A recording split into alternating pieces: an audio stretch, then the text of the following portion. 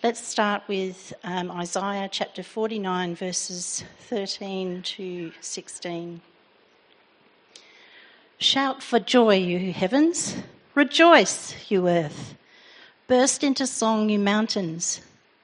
For the Lord comforts his people and will have compassion on his afflicted ones. But, Zion said, the Lord's forsaken me, the Lord has forgotten me. Can a mother forget the baby at her breast and have no compassion on the child she has borne? Though even she may forget, I will not forget you. See, I've engraved you on the palms of my hands. Your walls are ever before me.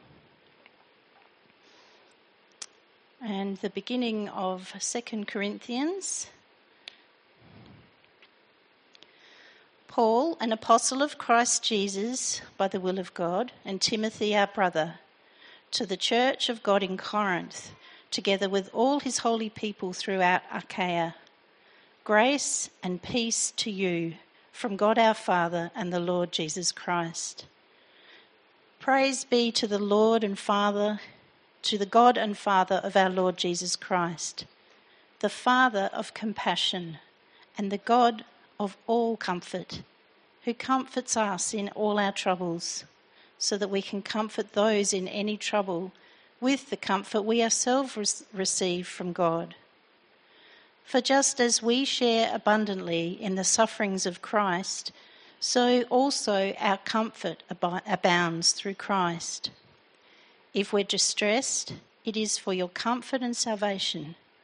If we're comforted, it is for your comfort, which produces in you patient endurance of the same sufferings we suffer. And our hope for you is firm, because we know that just as you share in our sufferings, so also you share in our comfort. We don't want you to be uninformed, brothers and sisters, about the troubles we experienced in the province of Asia. We were under great pressure, far beyond our ability to endure, so that we despaired of life itself. Indeed, we felt we'd received the sentence of death.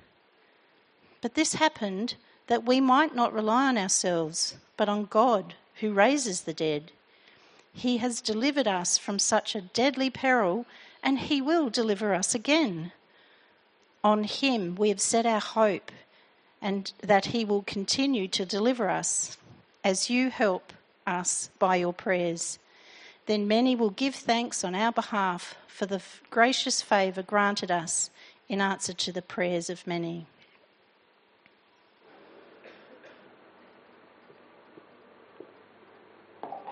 Thanks, Suz. Good morning, everyone. My name's Stephen, one of the ministers here. Every so often when I'm driving, I manage to catch conversations on Radio National. And on Conversations with Richard Feidler and Sarah Konoski, they interview lots of different people with lots of different stories. But it seems to me there's one kind of story that often seems to reappear. It's the story of people who've completed some kind of epic adventure. And usually what happens is they've just written a book about it, so they get wheeled out to tell their story. Now, I find these stories fascinating. Like there's one I heard recently of a lady called Sophie Madison who decided to walk from Shark Bay in Western Australia all the way across to Byron Bay in New South Wales. 5,000 kilometres all alone through the desert. It was an epic adventure. Just recently, I also heard of another one of Sarah Davis, who paddled the Nile River from its beginning in Rwanda down the rapids, facing angry hippos, things like that, war-torn countries, all the way to its end in the Mediterranean. She paddled something like 7,000 kilometres. Now, I find these stories so fascinating because I think, why? What on earth motivates these people? I mean, I kind of partly think, wouldn't that be great? No, I don't know. I don't know if it would be. Why do they do this to themselves? Why do they suffer so much to do these things? But if you sort of turned up with a car and a caravan in the middle of the desert and said, hey, look, if you really want to get to Byron Bay, you don't have to walk. I'll give you a lift. They'd say, no way. They'd say, I want to do this. They willingly give up comfort, risk their safety, face challenges, and even suffering for the bigger goal that they have in mind. And actually, when you think about it, a lot of life is like that. Suffering, it's not always the opposite of good. Not all suffering is to be avoided at all costs. There's some suffering that actually is a part of finding meaning and fulfillment in life. You know, whether it's doing a huge garden project or starting a small business or getting a degree or having a family and kids. Suffering along the way is usually part of those kind of things, and it's usually part of what makes something so significant. You know, and if someone turned up and offered you the easy way out, they offered to buy your business from you, or offered to give you a job so that you didn't need to study, or offered to take your kids off your hands or something like that, chances are you'd say, no, thank you. What I'm doing might be hard, but it's worth it. The kind of comfort that we want when a project really matters to us, it's not ease or relaxation or escape. The kind of comfort we want is reassurance that what we're suffering is worth suffering for. That the goal that we're living for justifies the pain. Now, a lot of life is like that. But the Christian life, especially, is like that. What we see today at the start of 2 Corinthians is that the Christian life in this lifetime is not about relaxation or ease or escaping what's hard. It's about suffering for something that's worth it. And have you ever thought about the Christian life like that? As really committing yourself to a kind of epic adventure. Because that's the sense we get in this passage. We get the sense that the Christian life is full of struggles. And there's even suffering along the way that forces a choice on us. Is this worth it? Is it really worth following Jesus? And this is our first point. Do we realize the authentic Christian life, the real Christian life, comes with struggles? We see this all over this part of the Bible that Suz just read for us. Have a look again. Look at verse 4. We saw God comforts us in all our troubles. Verse 5. Just as we share abundantly in the sufferings of Christ. Verse 6. If we are distressed. Verse 7. We know that just as you share in our sufferings. In almost every verse in this passage, there's even more than what I showed you. In almost every verse, Paul tells them to expect the Christian life to be hard going at times. There doesn't seem to be any question about that. The real question is, do the people in this church at Corinth, do they think it's worth it? Do they think it's worth sticking with God, sticking with his way of living, God's way of living that's been made known to them by Paul?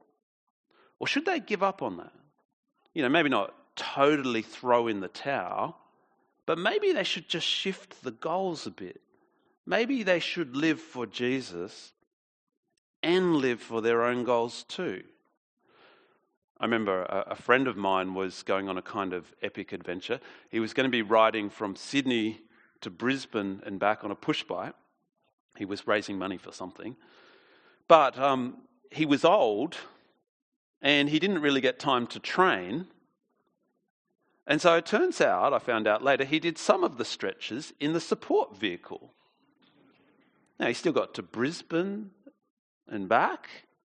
But the truth is, he shifted the goals. He abandoned what he set out to do. Now, it's kind of like that for this church in Corinth. They could still look like they were following Jesus, but the parts that caused them to struggle in that, the things that were causing them to suffer, well, maybe they could just shift those goals to avoid that. But the truth is, if they did that, if we do that, we're actually abandoning the adventure that God has for us.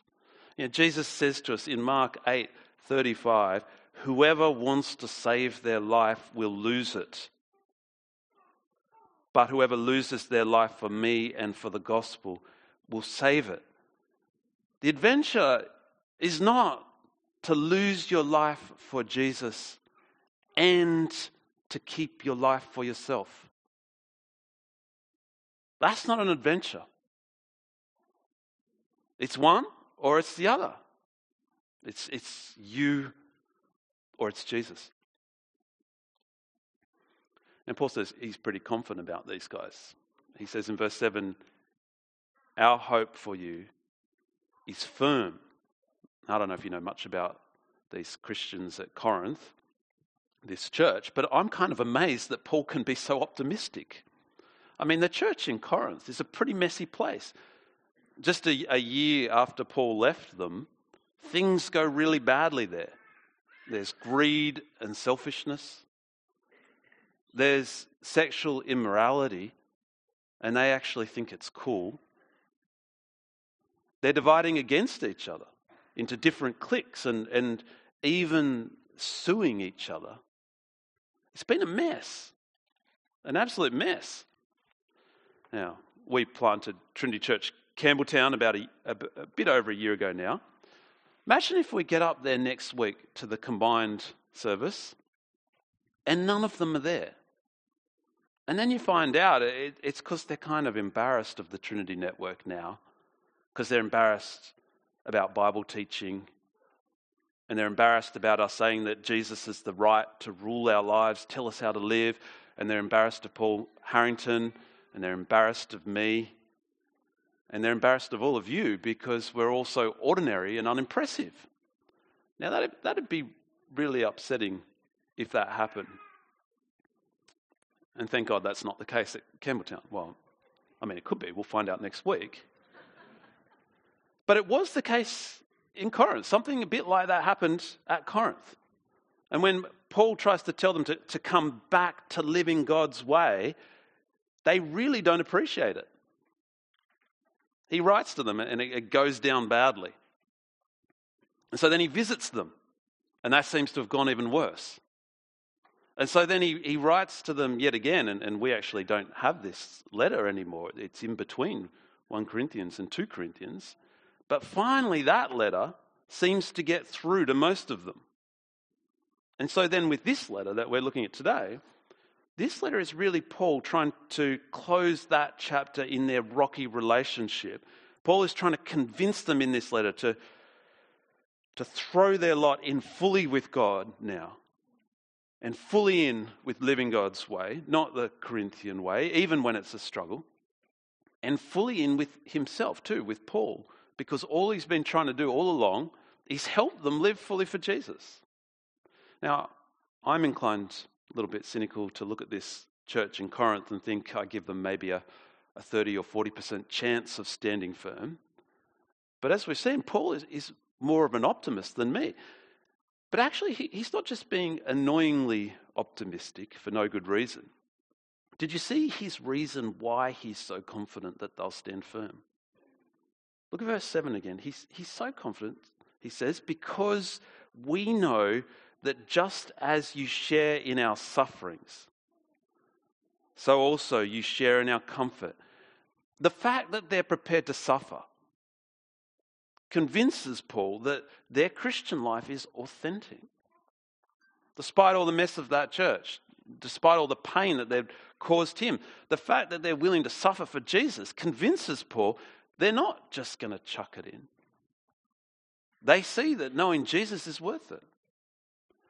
If we lived in Corinth, chances are what we'd be feeling would be the pressure to climb the social ladder.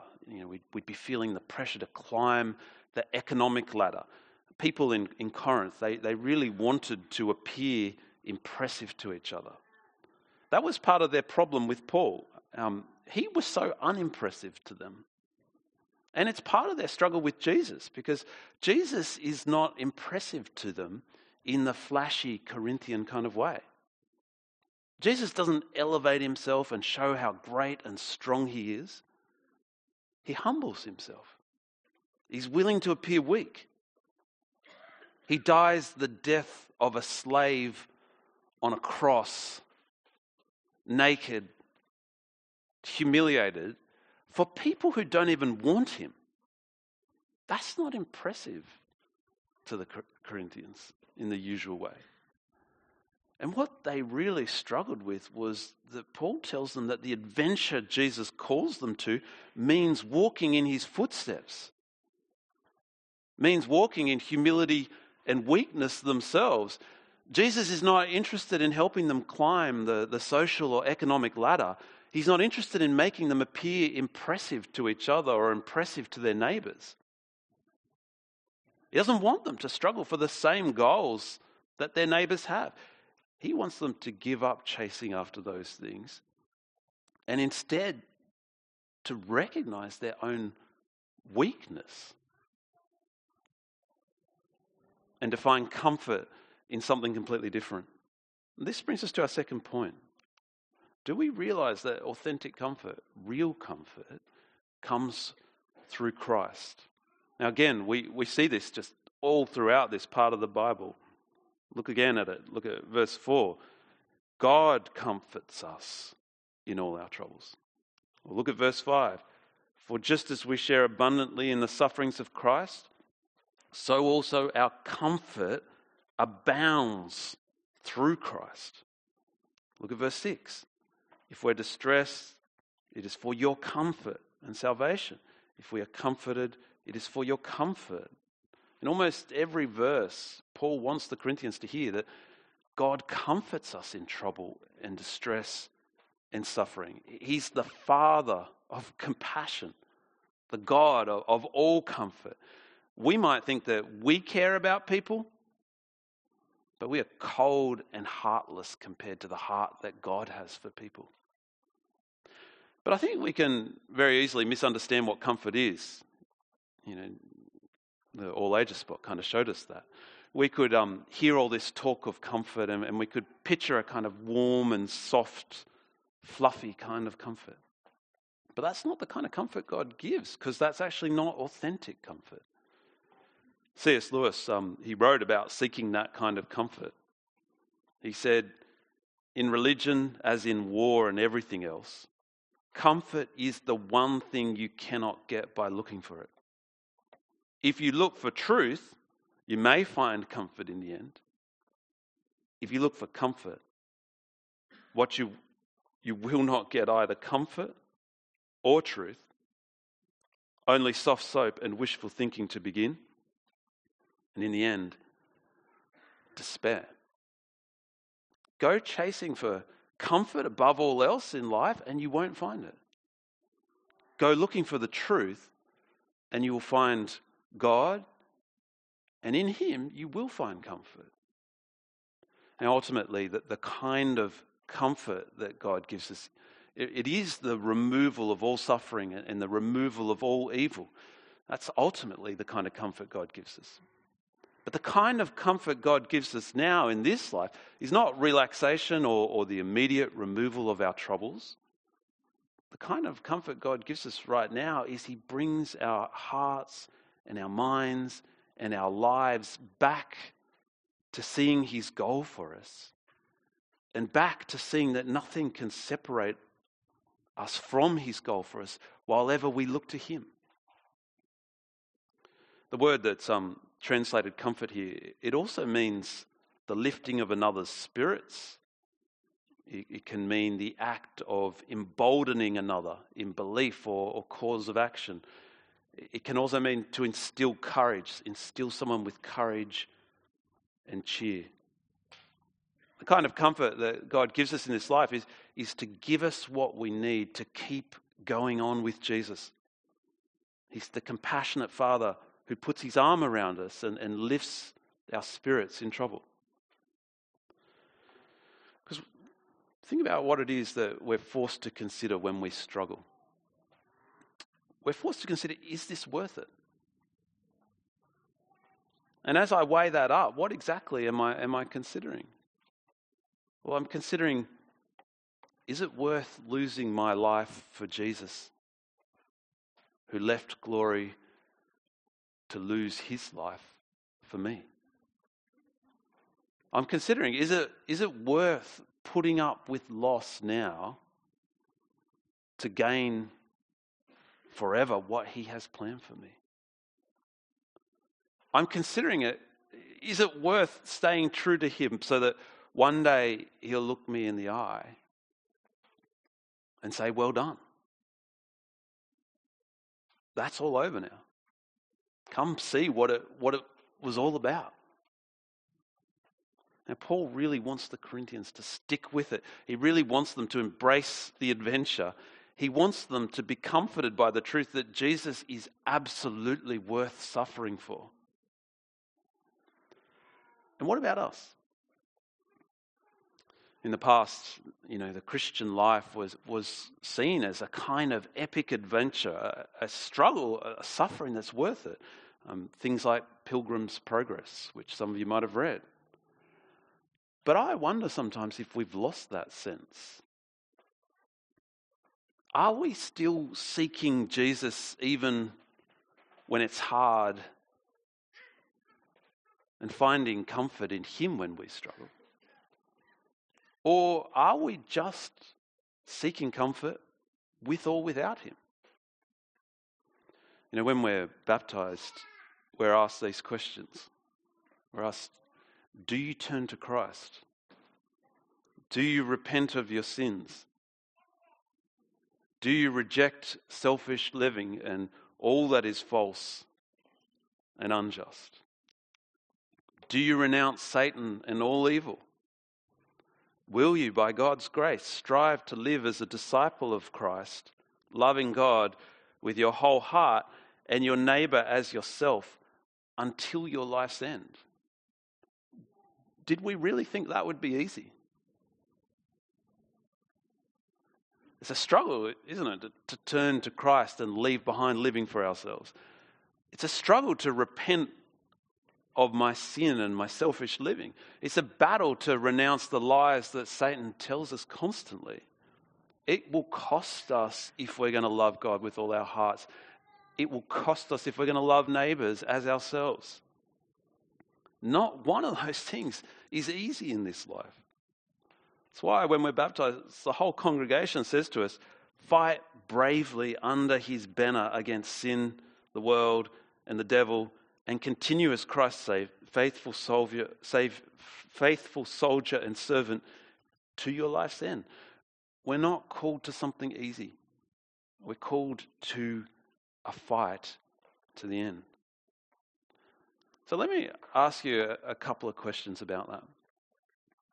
In your fight, where are you battling against sin right now? What's the battlefront for you in that fight right now? Now, if I don't know the answer to that, then there's a battle going on somewhere. I'm just not there, present with it, if I'm not even aware of it. Which means chances are that battle's not going too well. Let me ask you another question. In living for Jesus, where are you reaching out to lead other people to Jesus?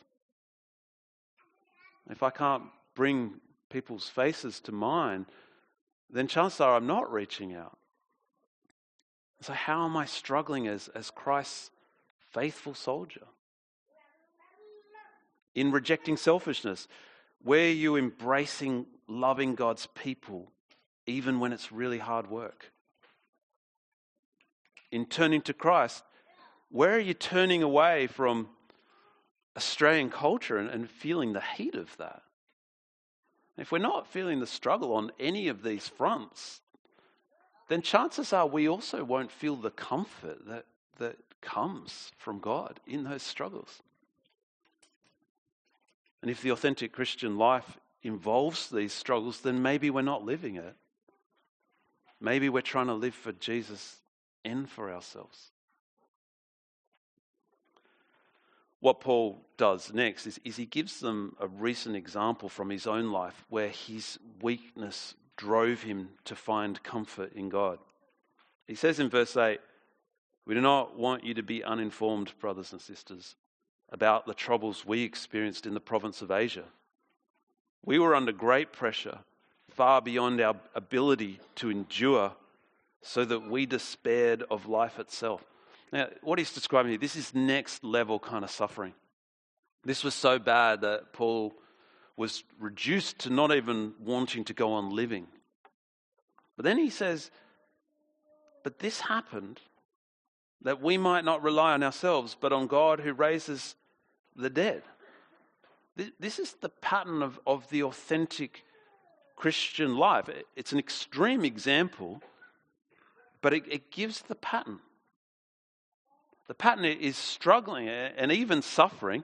It's finding yourself too weak for the task, but then find that God meets you in your weakness with his grace, with his compassion, and with the courage that you need to go on with him. I heard someone say they once heard a sermon where the minister got up and he began it by just repeating over and over again, battles and blessings, battles and blessings, battles and blessings, battles and blessings. And this went on to the point where it sort of became a little bit awkward. But he said what it did is it drove home that is actually the character of the Christian life. Battles and blessings. Not always one after the other. Sometimes both at the same time in different areas of life. Or perhaps from our passage we could say challenges and comforts. Challenges and comforts. Challenges and comforts. The Christian life is about challenges and comforts and finding in Christ the courage, the comfort to go on again and again. But having been given the courage to go on, what we see is it actually doesn't stop there. And this brings us to our last point. Authentic comfort, real comfort, is given by God to be shared. So we see this all through this passage as well. Look at verse 4. God comforts us in all our troubles so that we can comfort those in any trouble with the comfort we ourselves receive from God. And verse 6, if we are distressed, it is for your comfort and salvation. If we are comforted, it is for your comfort, which produces in you patient endurance of the same sufferings we suffer. The courage God gives us, the comfort he gives us so that we'll pass it on. And we pass it on as we help someone else keep on going on. One of the things I find fascinating about the kind of epic adventure sort of stories with camels and rivers, rowing down rivers and that sort of thing. One of the things I find fascinating is I can't help but feel that they're inherently self-focused. All the money and time and effort that's invested, it feels a little self-centered to me. It feels like it's all about that person's strength, their triumph. Whereas our stories, what we pass on, is the opposite. Our stories that bring comfort to each other are inherently about our human weakness, not strength. Our stories, they can strengthen each other, not because they're a testimony to ourselves and our own triumphs and accomplishments, but because they're a testimony to God's grace and his compassion and his amazing work in Jesus that we apply to our hearts, our minds, our lives, that he applies to our hearts, minds, and lives. And this is the Christian life. This is what we're called to. We're called to take this adventure, to find comfort in Jesus in every struggle along the way. And then we're called to pass on that comfort that we find to each other. So I thought I'd finish today with just a couple of examples of where I've seen people do some of those kind of things, where I've seen people struggle, find their weakness, really feel it, discover God's grace again, and then pass that comfort on to others. So one person that came to mind as I was trying to think about some examples of this was a guy I knew back in Armidale when I used to work with, I think that way, uni students back in Armidale, New South Wales. He was a young guy in his mid-20s, and he struggled with pornography. He felt his weakness. He found God's grace, and he was taking up the fight. I remember a different guy who was studying IT. He said to this guy one day, "You know, it's very easy to get around those internet filters." And this guy was like, I don't want to hear about it. He knew he was weak. But he knew it was worth struggling against sin. He experienced God's compassion and God's grace and strength. And you know what he did with that comfort? He passed it on. I remember he organised a bunch of young guys together and to talk about porn. And I came along, he invited me along as well, and I came along expecting to find a few brave souls.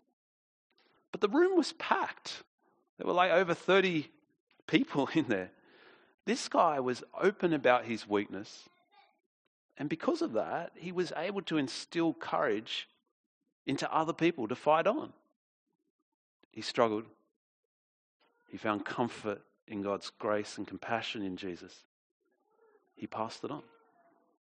Let me give you another example. A few years ago as a church, quite a few years ago now, we encouraged everyone to ask their friends what they think is the problem with Christianity. Do any of you remember when we did that? A few?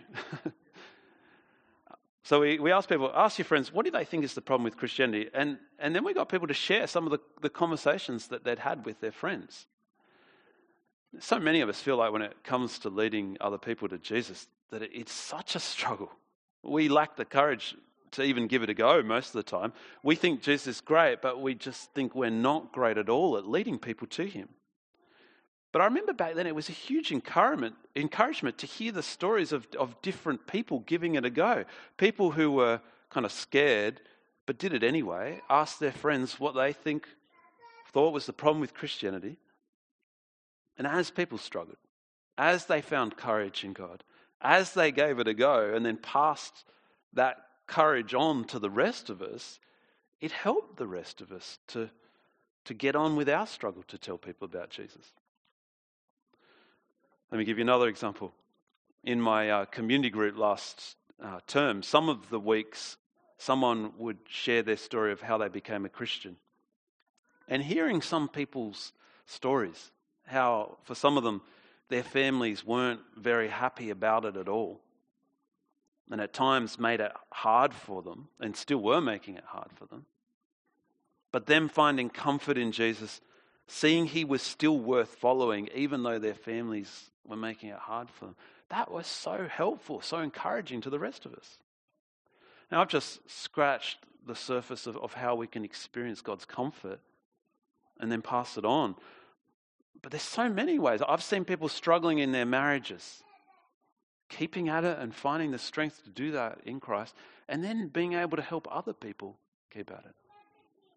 I've seen people face divorce and then find forgiveness and comfort in God, and then help others in the future to find the strength to go on as well. I've seen people face sickness, face tragedy, find comfort in God, and then pass that on.